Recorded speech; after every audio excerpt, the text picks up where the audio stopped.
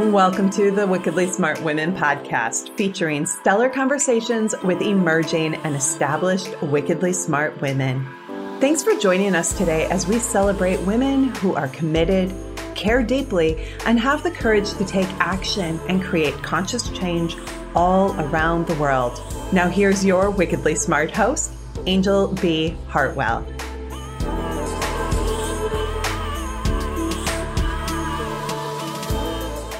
Welcome to another episode of the Wickedly Smart Women podcast, where we celebrate wickedly smart women and provide our listeners with a wealth of wisdom, along with immediately actionable steps to be smarter, spunkier, and more successful in their impact and their leadership.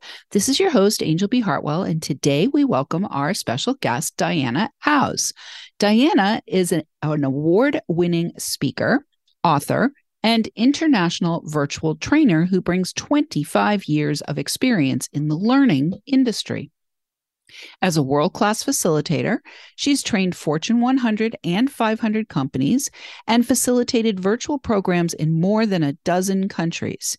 Diana is currently CEO of Howles Associates, and she earned her master's degree from Colorado State University and is a frequent presenter at international in-person and virtual conferences. She's the author of the new book, Next Level Virtual Training, Advance Your Facilitation, available on Amazon and can be reached through her website, which we'll give you at the break. So welcome to the show, Diana. So good to have you here. Thrilled to be here. All right. Well, we met at the National Publicity Summit, and so I'm really excited to bring your wisdom and your expertise and your enthusiasm to our listeners around the world. I want to start by asking, were you always somebody who was interested in teaching? Were you the little girl who had like all her dolls set up and her chalkboard and her classroom set up and was teaching? Or was teaching something that came later in your journey? You know, I think it was an evolution, and maybe some of your listeners might feel that that's where they ended up for their career too. I do not remember teaching as a little girl, but when I grew up, somebody did stop me in a public place and said to me, "Are you a teacher?" So I don't know what characteristics might have come off in that situation, but I was always drawn to speaking. I thought it was so much fun, and I also enjoyed acting and being on stage. So that certainly influenced me as well. Okay, so to give us a little bit of background, what got you into the virtual training business? Like, how long have you been doing that?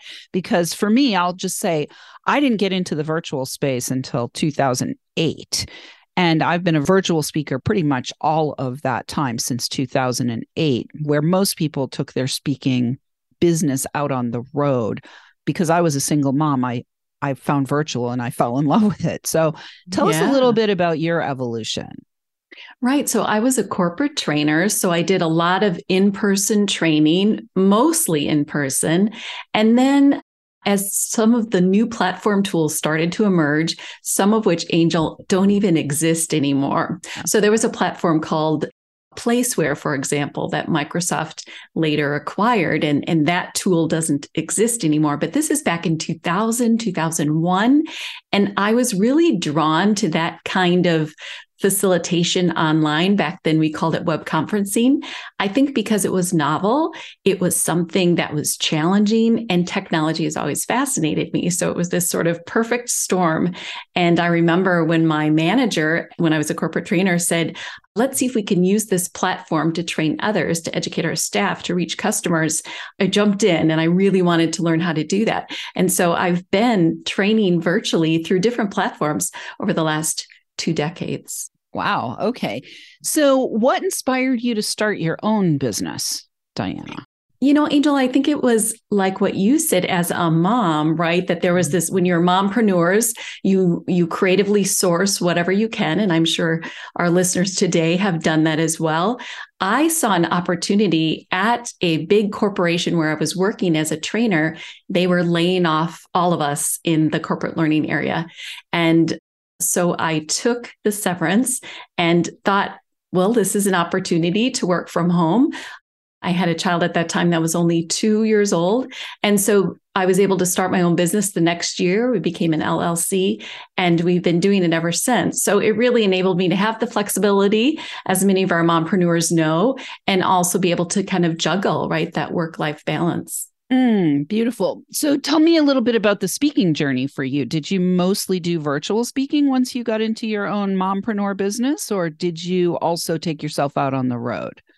Early on, we did both. So I did the in-person speaking, which, is so different as a different medium, and then also doing virtual. And obviously in recent years, mostly virtual, but I still enjoy kind of the challenges of each and being able to really reach an audience. It's always about connection.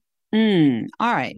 Well, as a work from home mom, I think you're definitely somebody that some of our listeners can probably really relate to, especially when the work from home is virtual speaking.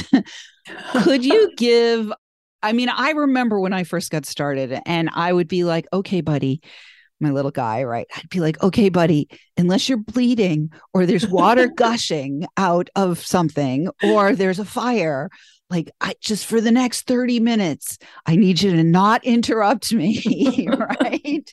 So do you have any tips or tricks for people who are working from home who primarily are using speaking as either service delivery, something they're delivering for service, or as the way that they're marketing themselves? Right. Well, I think there's a lot of grace since many of us have transitioned to working from home. So certainly there's grace there. But yes, for those really important meetings where you are speaking or you are presenting or you are live, doing what you can to make arrangements so that you aren't interrupted is helpful with pets and or children. And sometimes, having them work on their own projects and letting them know this is your time. And then when the buzzer goes off, then we'll be able to reconnect. So really being creative, right, about how to work through that successfully. Yeah, well, and you do point to something. It's only really been in the last couple of years from Corona that now it's becoming normalized. But for many years, it was not normal to be doing virtual speaking. How for you was it when you began your process of, working from home? How was it for you? Like, what were some things that you did to set yourself up for success, both as a speaker, but also as a transmitter of information to the people who were wanting to learn from you? What were some of the things that you did to improve your presence, to improve engagement, to, besides setting the boundaries with the kids, to just make the whole thing easy for you and for your listeners? Well, that's a great question, Angel, right? Because we do talk a lot about professional presence, and presence really the sense of being together, feeling like you are in the same place. And the same place now is a virtual shared space. So when I was virtual training or delivering virtual training, even back then, just doing what you could to communicate in the space that you have, professionalism. So, many of us know from the waist up, we are professional. There are things we do with our background. It's what is visible to our learners. And I remember doing a middle of the night virtual training. So a lot of my learners were in Japan. And so we did it obviously for their time zone so they could have a tea break in between. It was 2 a.m. for me, but we just did everything we could to light our set, even though it was, middle of the night for them. And you just really have to reframe and put yourselves in the shoes of your learners so that you could be with them, connect with them, build relationship with them, because that's important to learning too when you're doing and delivering, for example, virtual training. Yeah, let's talk too about audience size. I think that, when it's a smaller audience, you can really get more of the feedback, the direct feedback. Is this working? Is it landing? Right now it's you and I, right? And so I'm able to communicate with you and see you and body language with you and all of those things. And the more little faces that are on the screen, the more it can be kind of distracting. So Sure. Can you talk a little bit about some of the environments that you've been in and where, you found it maybe to bump up against a challenge space, and maybe what some of your favorite containers are for virtual learning? There certainly are challenges in what I've seen for coming across effectively online. And some of the most common ones are just distracting backgrounds. So visual cues, distracting audio when the audio isn't connected correctly, lighting where people are cast in silhouette or they're in, shadow, or really hot spots on them, or their lack of looking and making connection through the camera lens, or referencing a side monitor for the duration of that connection, which is really interesting, Angel, because when I ask people, I survey people, when you see a presenter or a virtual trainer looking off to a side monitor for an extended period of time, what is the impression? And they will say they look unprofessional. They look like they don't know what they're doing. They look like they're not prepared. Now, none of that is true, right? It's just the perception. So again, the reminder that perception is reality. And there are so many things we can do to be more effective on camera and convey professional presence. Beautiful. Well, I'm sure that you talk about some of that in your book, and we're going to talk a little bit more about the book after the break. But before we go to the break, I'd like to just kind of follow up on one more piece of the getting yourself out there speaking virtually when you were working from home as a mom. Was there anything in particular that you structured for yourself, not just for presence, not just to show up for presence, but also presence of mind? Were there things that you set up in your daily routine where you said, okay, I'm going to speak during this period of time of the day because it's when the kid is taking a nap, or any kind of tip or trick for our listeners who might be considering setting themselves up as virtual speakers? Yeah, it's really important, right, to stay in that flow when you are live, and you can be easily distracted. So sometimes even bringing in, ideally, an extended family member or a nanny or a babysitter or somebody who can help you so that you know that everything is taken care of for those really important things. For the other things that maybe an interruption could come, then that's a little different, right? If they're set up with an activity in the next room or even in the back of the room, but they're off camera. So it is a in the moment by moment decision. And I think women are intuitively very skilled at being creative and sourcing and challenging, when challenging problems come, figuring out solutions. So it really is being able to be, I guess, present, right? Because sometimes present in the moment, sometimes those solutions come to us when we can just stop, find that quietude, ground ourselves. That's when we get ideas. And I've noticed too, I've stopped planning ahead because usually the best solutions come to you almost as you get closer to the moment when you need them. And so just knowing, trusting that those solutions will present themselves. I love it. So I want ladies around the world, I want you to hear this. We can often get caught up in staying in motion, and we get so caught up in staying in motion that we're actually pushing the solutions away from us. And so what Diana just said is really important. It's not just about showing up and having presence for your audience, but it's also being present in the moment for yourself, such that you're willing to stop and sink into that quietude and open to receive the solution. Beautiful. I love that. Exactly. And Angel, I know you talk a lot about creativity too, right? And that's when those great ideas come, when you're not busy in your mind, when you're jogging, when you're in the shower, when you're just sitting. And so really opening those spaces up so that we can, be receptive to those creative ideas that come. But not only that, anytime we have a problem or a challenge, I believe there are multiple solutions out there that exist. But if we are able to stop and be quiet and just still our minds, then we can see those solutions. Beautiful. All right, ladies, we're going to take a quick break. We could use your help if you're enjoying the show and want us to stay on the air. Please consider making a donation at www.wickedlysmartwomen.com. We'd also love to ask you to share with your lovely lady friends who you think might benefit from our content. We're also celebrating that we have a new collaborative book out that has 17 stories from wickedly smart women from around the world.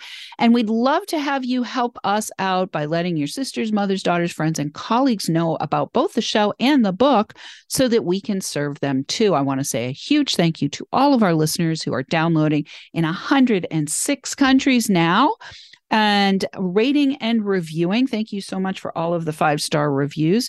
We're welcoming thousands and thousands of downloads from all over the world and want to shout out this week to our listeners in the United Arab Emirates, Costa Rica, and Azerbaijan. And we will be right back with Diana Howles.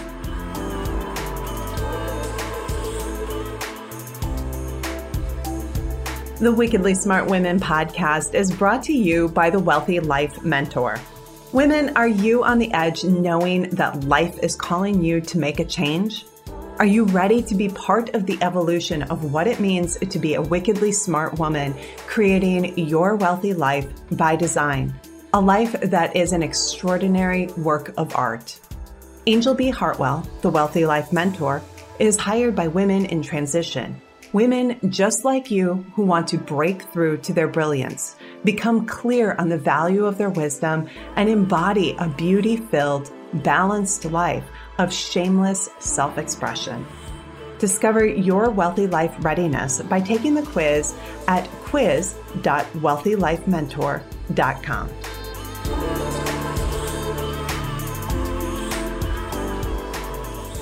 And we are back with Diana Howles. You can find out more about Diana, probably book her to speak, and maybe buy her book as well at howlesassociates.com. We will have that info for you in the show notes. You can get her book, which is Next Level Virtual Training, Advance Your Facilitation, on the resources page of her website or at Amazon. And you can also connect with her on LinkedIn. So, Diana, before we went to the break, we were talking about dropping in and getting quiet so that you can have the solution show up for you. I'd love to hear about your thoughts as we have moved through this period where it was novel, right, to be a web conferencing person, to now it's becoming normal. It's gone from novel to normal. I want to hear a little bit, maybe from your book, about how you advance your facilitation skills. You know, there are those of us who are well practiced at virtual speaking, and then there are those of us who have only been in it for the last couple of years because of Corona. So can you speak a little bit about how to just enhance your virtual presence and advance your facilitation skills in the virtual space? Sure. Yeah. It's really virtual is here to stay, right? And so we really do want to do our best to figure out how to be more effective. So in my book, Next Level Virtual Training, I do have a capability model that outlines 8 core areas of expertise, one being, for example, on-camera competency, which I talk about as video literacy. It's really like a new literacy for people to learn how to communicate effectively in this new medium. Another one is technical fluency. Another one is online facilitation. Another one is learning experience design. So 8 core areas. But I do think we are in sort of this Renaissance period, if you will, a modern Renaissance where we are reinventing sort of a rebirth of all sorts of things, even educational system, being virtual, getting used to that, like you said, a new normal. So it's really an exciting place to be. I consider it pioneering. Mm-hmm. Well, as a pioneer, I'd love to have you talk a little bit. I think one of the things that I hear from my speaker friends is, how do we enhance the engagement? Many of my speaker friends, I think there's a difference between virtual training that's being delivered because a corporation is paying for it and employees are required to attend versus a virtual learning experience where you're basically marketing your services and you're inviting people to engage with you and to enroll to work with you. those are, two different kinds of virtual learning experiences. How do you enhance engagement? Like what of these things that you talked about, the learning experience design, or is it video literacy? Is it your facilitation skills? Is there a magic button that you can push inside yourself, right? or magic formula that you recommend that people use in order to encourage the people who are on the other side of the screen to like stay with me, be present with me, engage with me? Yes. Well, such a great question, Angel. So there's so many things we can do. We really need to leverage the affordances of your platform. So whatever platform you're using, get really familiar with all of those tools. But there's also the people psychology part, right? So engagement is not just clicking, that's sort of physical, but there's the cognitive psychology part of connection. So we want to encourage all of that. So there are a couple things we can do. When you first invite people in, whether it's a meeting or a presentation or a training, invite them to attend early, at least 10 minutes early, get them talking. How's it going? How's your day going? What are you working on? What you're doing right there is you are getting them over inertia. So inertia is that initial resistance to move to a new state. Think about it. They're in a state of non-action. You're asking them to move to a state of action. And that initial resistance is like getting up a hill. It's like going back to work after a holiday. We all know what that's like, right? So you're helping get them over that hill. You also want to get them using the tools right away. So right away at the beginning, use the icebreaker, raise your virtual hand if, or let me know in the chat what shoes you're wearing today. Are you barefoot, socks, slippers, shoes? Want to hear from you. Now it's fun and it breaks the ice, but we have a deeper strategy. We want them to get comfortable using a tool. And once they've done it using something really easy, they are more likely to do it again. So you are building and building on this engagement, and you're doing it strategically. And when they do participate, when they do make a comment, you give genuine affirmation. That's a really interesting point, Angel. Did you also think about, right? Because if somebody just says, somebody participates and they give you a comment and the facilitator says, thanks for that. Anyone else? How does that participant feel? Like, oh, I wasn't heard is usually what learners will say. And so we want to affirm, right? So that they will participate more. So it's almost like you get this ball spinning down the hill, and you can definitely have successful, interactive, engaging, and impactful virtual events. Beautiful. Well, I'm barefoot today. Just saying. I know. I feel more grounded when I'm barefoot. I bet our listeners are too. Yeah, I'm barefoot. I usually am barefoot every time I do my podcast. So just saying, I'm barefoot today. I want to talk a little bit because, one of the things that virtual does, it's like, it's got this beautiful capacity to allow for people to intersect with us anywhere at any time in any condition from the waist down, right? Right. I mean, yes, you want to show up professionally on the camera, but on the bottom half, we might have our feet bare or yoga pants on or whatever. Exactly. So what's interesting, though, is this idea of helping them to engage by educating them on the tool, which oftentimes when we're speaking, we only have a window of time to deliver our content, right? And so what I'm hearing there, if I'm hearing between the lines, Diana, is we need to actually build into our presentation time, making sure that we've made room for also teaching about the tool and also enhancing the interaction and the engagement. And therefore, that may require us to cut down our content time.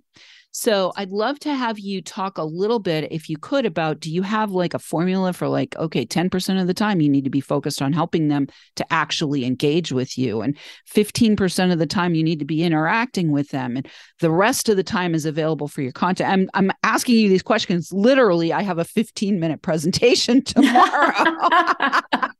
Nothing like the present, right? Well, yeah, and I mean, it's an event, so they're already doing the tool stuff. The event planners are already doing the tool stuff. But for a presenter, like, how much time do we need to carve out of our content to be able to fit within the time and to be able to get the interaction that we're looking for. Yeah. Well, I'm going to step back for just a bit to say, decades earlier, we had more kind of didactic presentations. It was sit and get, right? Somebody would talk, we would listen. But that has changed. That's another shift that has happened. Audience expect to be part of the process. If you just watch even popular television, you see viewers that can call in to vote whether somebody stays on a show or doesn't, wins or doesn't win, right? So they expect to participate. In terms of a hardline rule, Angel, I don't really like to give out hardline rules because I feel it's more instinctual. Some people will say when you're training versus presenting, every 4 to 6 minutes, you might have them do something. Let me know in chat or come off mute. Go ahead and vote on this poll. Let's go to the whiteboard and see what you think. Raise your virtual hand. Give me a thumbs up. What I would also encourage you to think about is, where do you direct focus? We are directors. When you have a visual that you share on your screen, people certainly can direct focus there.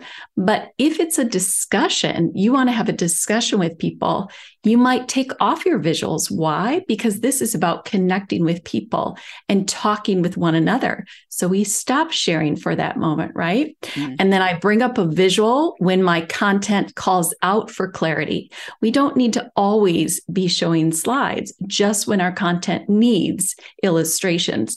So really kind of more strategically designing, right? And then being very present as we deliver. Girl, I'm going to have to send you a consultancy. Sounds great.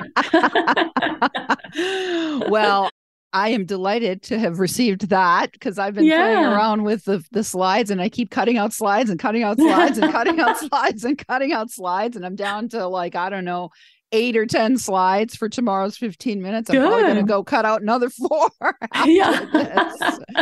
All right, Diana, in the last minute, is there anything else that you'd like to say to any of our listeners who are thinking about either maybe hiring you to speak, because I'm sure we have some folks who might be wanting to do that, or about accessing your book, or anything else about virtual presentation that you'd like to share?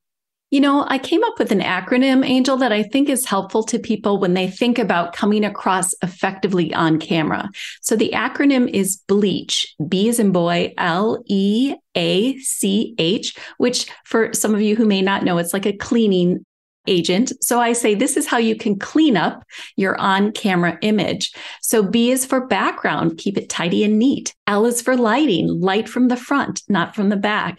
E is for expressions. Make sure you bring eye contact when you can to the camera lens. A is for angle. Make sure that it's not an awkward angle, but more eye level so that you can better establish rapport. C is for clothing. You want to make sure that you wear lighter colors if your background's dark, or darker colors if your background's light. So light on dark, dark on light, you'll pop better. And then the last one is H for headroom. You want to leave just a little small margin of headroom above you, not excessive real estate. Learners want to see, and virtual participants want to see, your face, your eyes, and your mouth. So you're really leveraging your real estate, right? So that you can put your best person forward in this case and come across effectively on camera in a virtual environment. Oh my God, you're awesome, Diana. Thank you so much. Thank you, Angel. Great. Let's bleach, everybody. Yeah, right. Virtual speed. Let's clean it up so that you can come across as a professional. All right, listeners, we do love feedback. Please let us know what you thought of today's show by calling into our listener line. We'll have that number for you in the show notes, or you can send in questions or guest suggestions to listeners at wickedlysmartwomen.com. We might even give you a shout out on the show. Thanks for tuning in. Keep your ears open, and remember, you are a wonderful woman. Thanks for tuning in, downloading, and listening. Be sure to rate and review Wickedly Smart Women on Apple Podcasts and share with other women who can benefit from today's episode. Wickedly Smart Women is the premier podcast series for informing, activating, and inspiring the leader who carries profound wisdom and knows that now is the time to welcome wealth. We welcome your feedback and guest suggestions and invite you to subscribe to our mailing list to be notified of each new episode at wickedlysmartwomen.com.